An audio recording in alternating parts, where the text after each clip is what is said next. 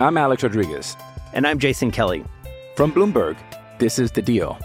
Each week, you'll hear us in conversation with business icons. This show will explore deal-making across sports, media, and entertainment.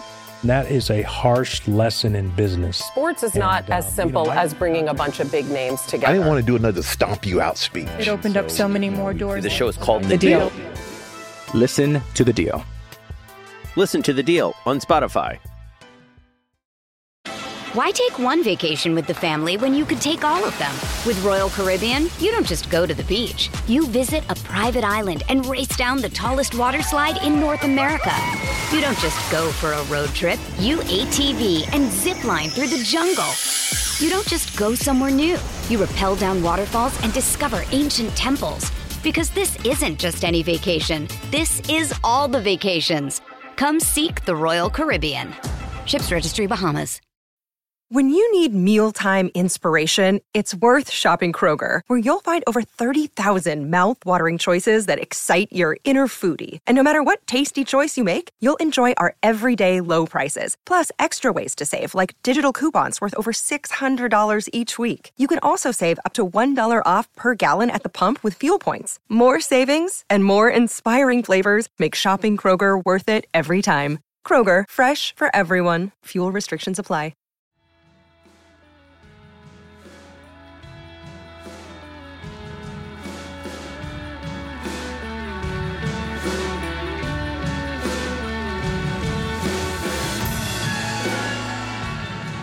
Hello and welcome to the Wisden World Cup Daily Podcast. We didn't just not get a close game today, we actually got the biggest mauling in the history of men's World Cup cricket.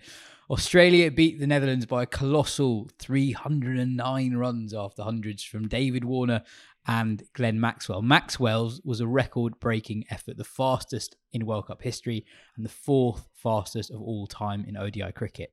We'll talk about that game, preview England-Sri Lanka and discuss the lack of close games so far in the tournament. I'm Yas Rana, and with me today is Ben Gardner.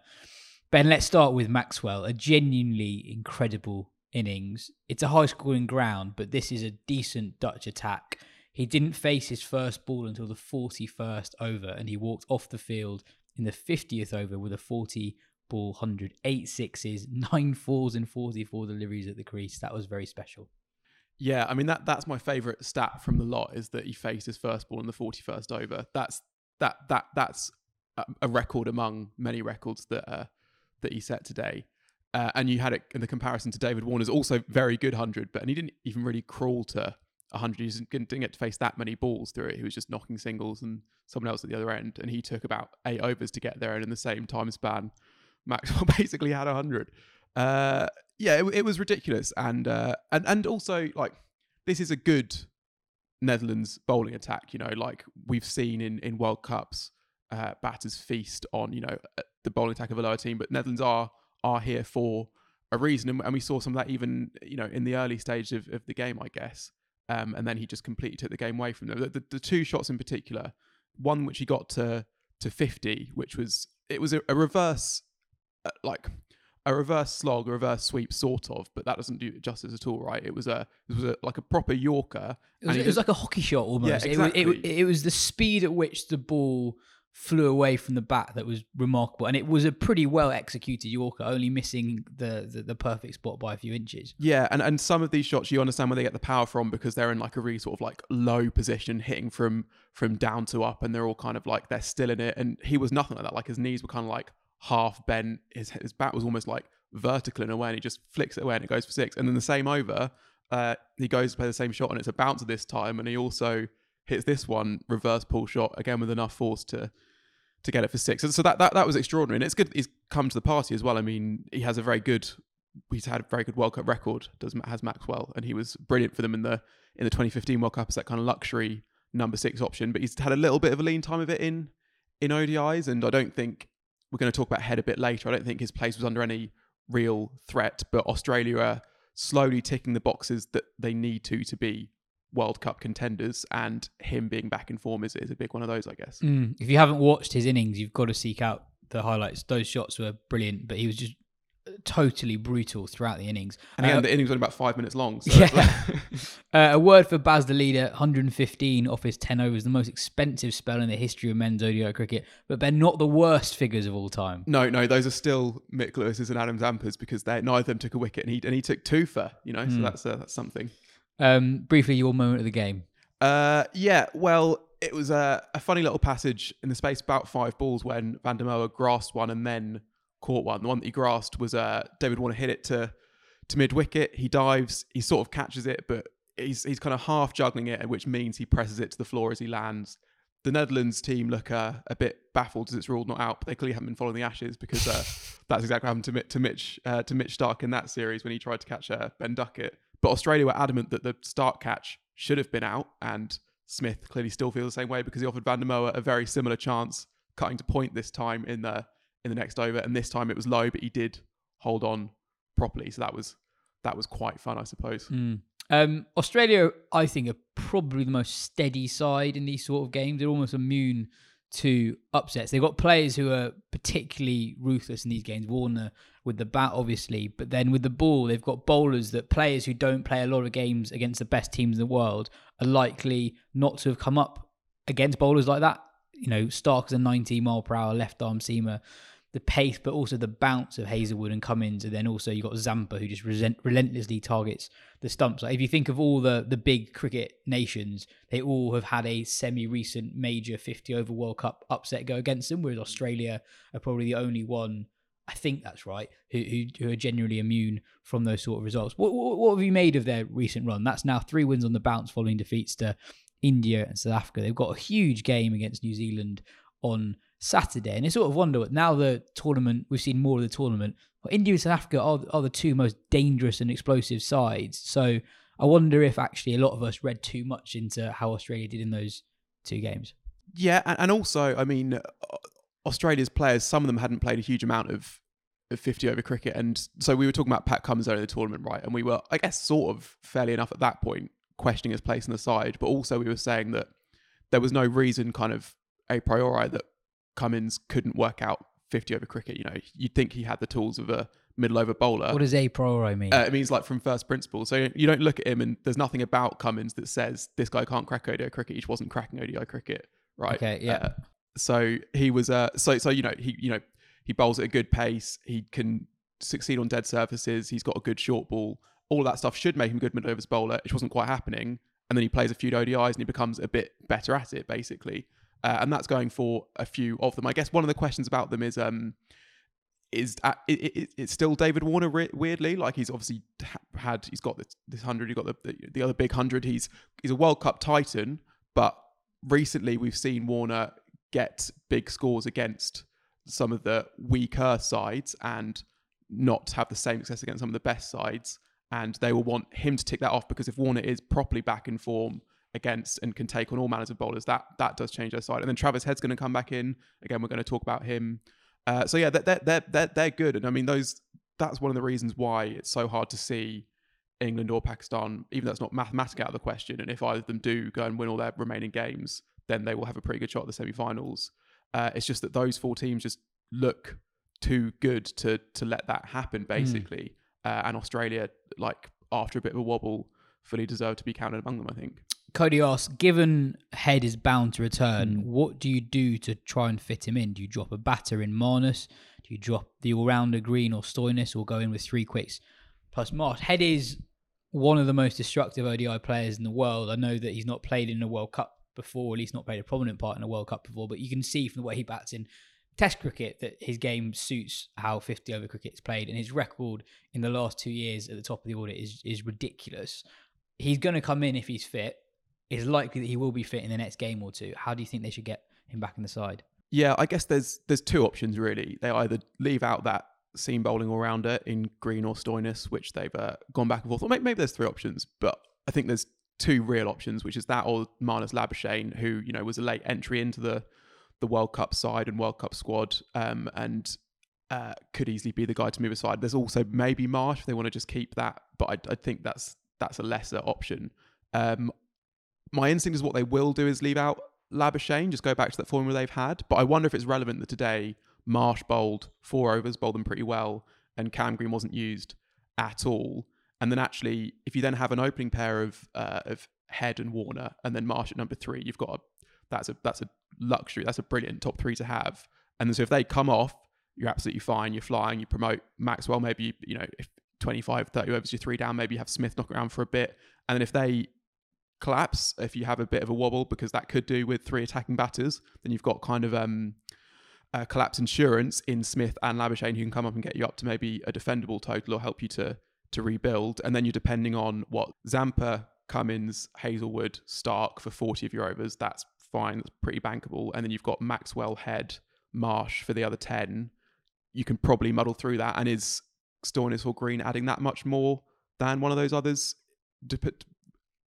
relative to what you lose with about? I don't think so. So I think that's what they should do. And okay, you look at it and it's like, oh, now we've got Maxwell at 7 or Inglis at 7. But I don't think you need to look at it that way, because the batting order will just depend so much on the start you end up getting or not from that top 3. No, it's an interesting point. Marsh hadn't actually bowled that much before this game, and Stoinis, he didn't play today because of a niggle, has bowled pretty well for them recently. So I guess it's like, if they don't see that the difference between their bowling is that great, then I do see why bringing Head in for effectively Stoinis would make sense. But I would say, though, I think that the negative to that is potentially Smith and Labuschagne at 4 and 5, or how do you fit Marsh, Smith and Labuschagne in the same middle order? Head's going to go up to the top. Warner's going to be up top.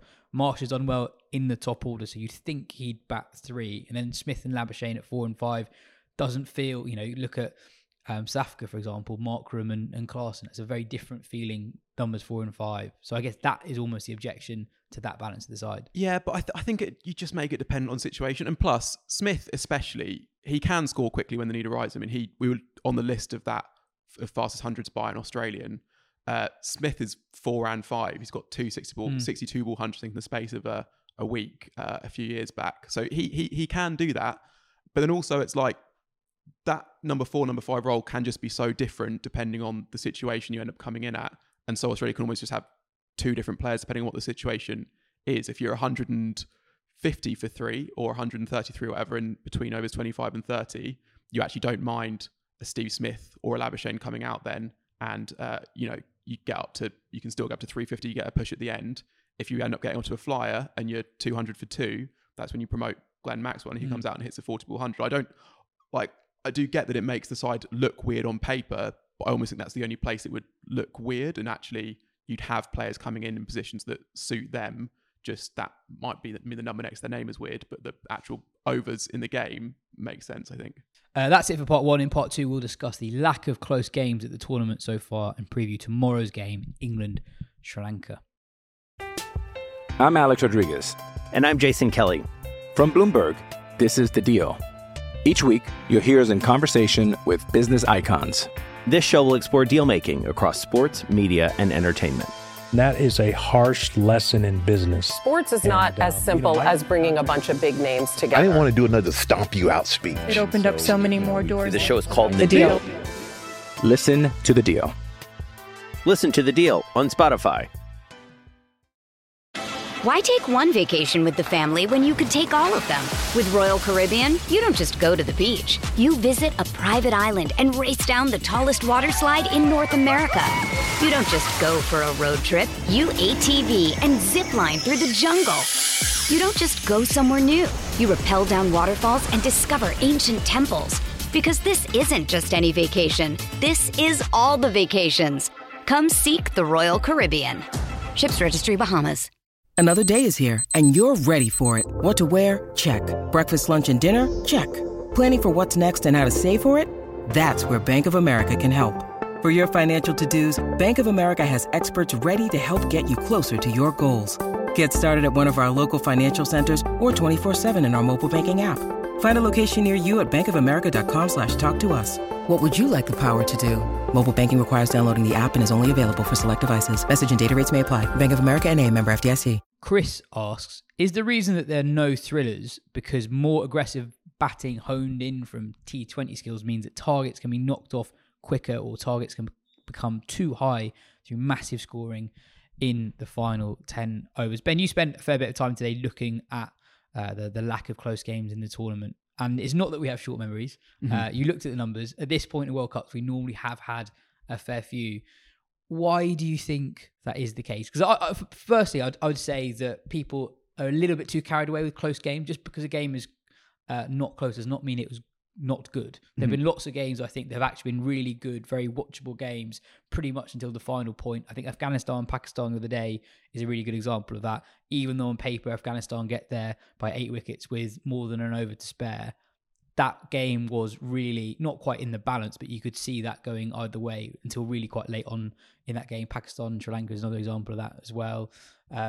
So I don't think we should get too carried away about close games, but also we haven't had many close games. Yeah, so I was trying to work out, the percentage of close games per World Cup, or how many World Cup games are close, basically. And I was the metric I came up with, and I did something similar for the Women's World Cup last year, because that was astonishing, the number of close games we were actually getting in that. And it's a similar thing. If you look at wins by 3 wickets or fewer, or inside the last over, then that gives you, there's been about 29 of those such wins in World Cup history. And then to get the same cutoff for runs is 15 runs, basically. That's the equivalent closest. There's been 29 of those games in World Cup history, which works out at about 1 in every 8 World Cup games. We've had more than 8 games. Yeah, we've had 24 games. You'd expect to have 3 by now, and we've had none. Now, so some of those, that there's a bit of randomness in there. Some of these games could have got to that stage and just didn't. But yeah, and it's tricky because it's not just fast scoring. This has been the fastest scoring World Cup, but not by that much, by about 4 runs per 100 balls is how much higher the strike rate is in this one compared to 2015.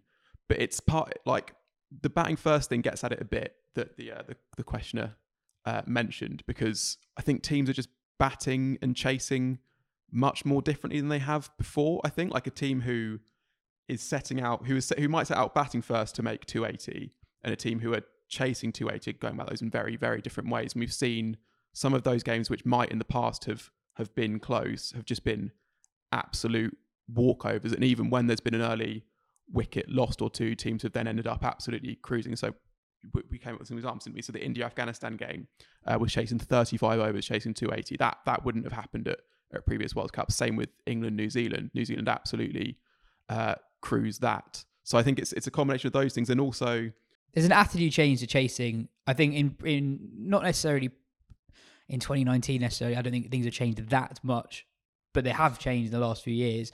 In that previously teams used to just try and stay within the game and take the game deep. That was a phrase that commentators used to talk about all the time. Just take the game deep. Players don't really think about it that way. They see that actually as a high risk approach, because you're sort of leaving the game open to weird things happening, even if you've got wickets in hand. Whereas now, teams very much look at chases even around 280, 300 as get it done as quickly as possible. If you've got the momentum, keep the momentum with you. And, as you say, we've had a few chases that have been done in 280, been chasing 35 overs a few times this tournament. I think that is part of it. And just batting first as well, we have just had I think it's 5 or 6 scores at least of 350, 360 plus. Those games are always going to be unlikely to be chased. And also you do just have quite a few mismatches in this tournament. There seems to be quite a big gap, not necessarily in overall quality, but in terms of ability to get 350 plus scores. I think there are some teams that just can't do it. So when that happens against them, you get games like you have today or yesterday where the team batting second is never really in with a shot. Yeah, and I think we are just seeing a gap between that current top 4 and the rest a bit as well. Like I know that, that maybe the semi-final race still does get close, and I guess we'll talk a bit more about that. But I mean, I know we had one upset in that with the Netherlands taking down South Africa, but that is feeling more and more like a proper shock upset, and that those 4 teams, and it's weird because, the whole point of a 10-team World Cup should be that every game's a blockbuster. That's the argument, is that, you keep the bad teams away, and that then, you've got the 10 elite teams, exactly. And every game's gonna be brilliant between them, but that's not really it, right? Yeah, exactly. Yeah. And if you have more teams, then sometimes those weaker teams also play each other and produce close games. When you think back to the last non-10-team World Cup we had in 2015, one of the games of that tournament was Afghanistan versus Scotland, wasn't it? Which won by 1 wicket. And that was a brilliant World Cup moment, because those are 2 teams that didn't get much chance on the biggest stage. And also, we're seeing the benefits for it from Afghanistan now, I guess, who are the best of the teams outside of that group, I guess, along with Pakistan, if we're including them in the bottom six. England have a huge game tomorrow, Sri Lanka at the Chinnaswamy. We were so lost in the toss decision on the podcast yesterday that we didn't really get into possible team makeup that much. Would you make any changes to the England team? Well, you have to, because Reece Topley's not there. Yeah, true. Yeah, or unchanged. Would you Reece, you're having a bowl, yeah. Yeah, well, Livingston, I think, has to come back. I mean, it's just an odd decision. He bowled really well in the game before the South Africa game. He's got a very handy ODI record. He's a very handy ODI cricketer.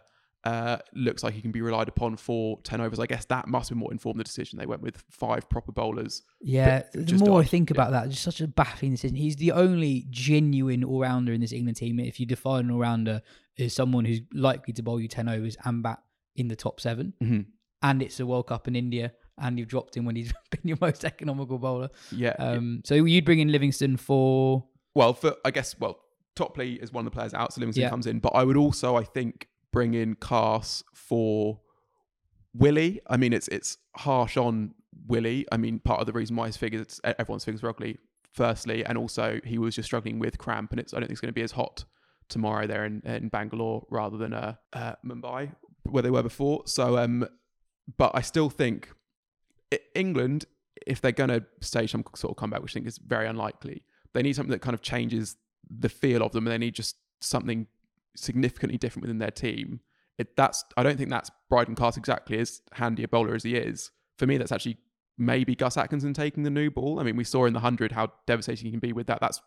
You've been firm on this. That's how he won his England call-up, was because he was taking wickets with the new ball, and he's not really been doing that for England. And England have really struggled with the new ball overall in this World Cup.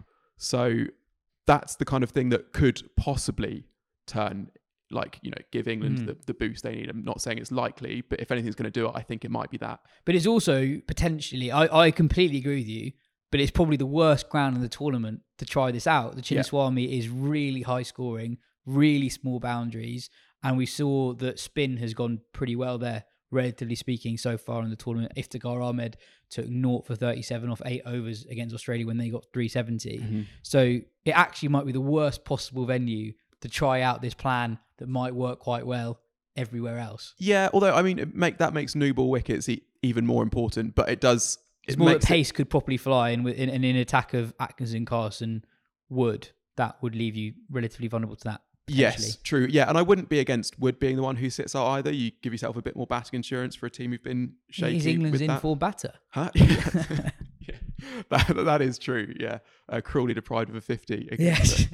But yeah, I mean, God, just for the sake of the tournament, England kind of have to win. Otherwise, you're relying on Pakistan to make the group stage, and no one wants to be relying on Pakistan. Really. So. Nick asks, is David Willey the most poorly treated England white ball player of recent years? Never quite looks like he's safe in the squad, constantly changing roles, dropped last minute for a World Cup, calls himself a workhorse for the World Cup he is selected for, and then he lost his contract yesterday in the middle of a World Cup.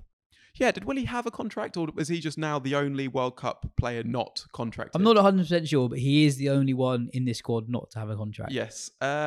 Which, the thing is, these contracts, they're not, it sounds harsh, but they're not rewards. They're not like they're not handed out because you bowl a certain amount of overs or whatever. Like, they're done looking forward. And if you look forward from this tournament onwards, like, Willie is slipped down the reckoning in T20 cricket. That's going to be the focus for for this contract cycle. Even within the 3 years, there's not an ODI World Cup in that. He's obviously not in the test frame. So I get it from that point of view. I've just dropped him. So I'm having sort of boosted his credentials earlier in the tournament, asking like why he wasn't in the conversation.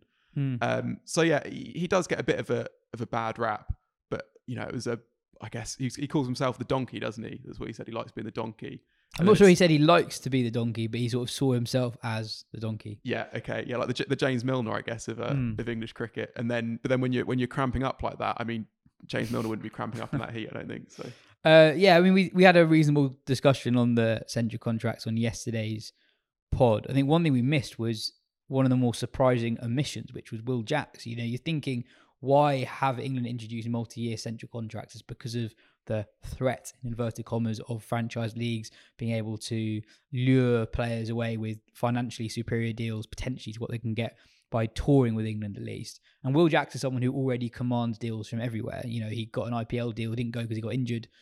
One of the best players in the SA20. He's played for England in all 3 formats in the last year. He is likely to play for England in all 3 formats in the next year. He's the incumbent T20 opener, actually, because Hales is no longer in the picture. Roy's no longer in the picture. Milan bats lower down, or has done recently.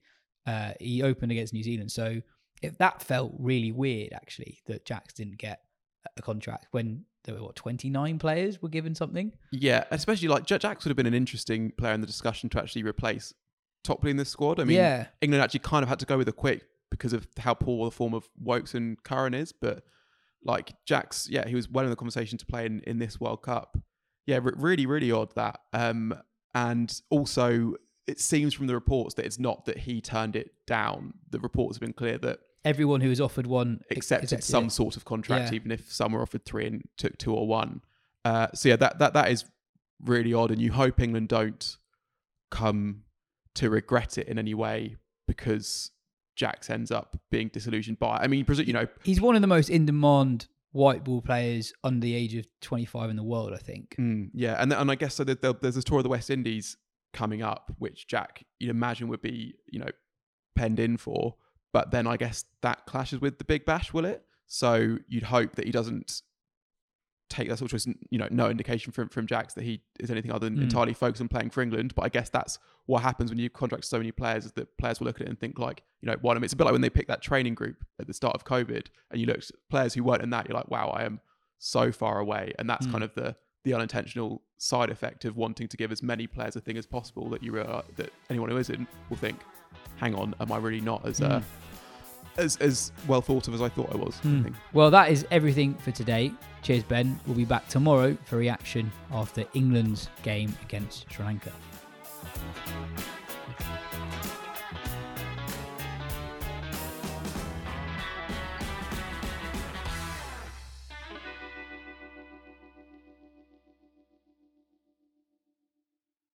Sports Social Podcast Network.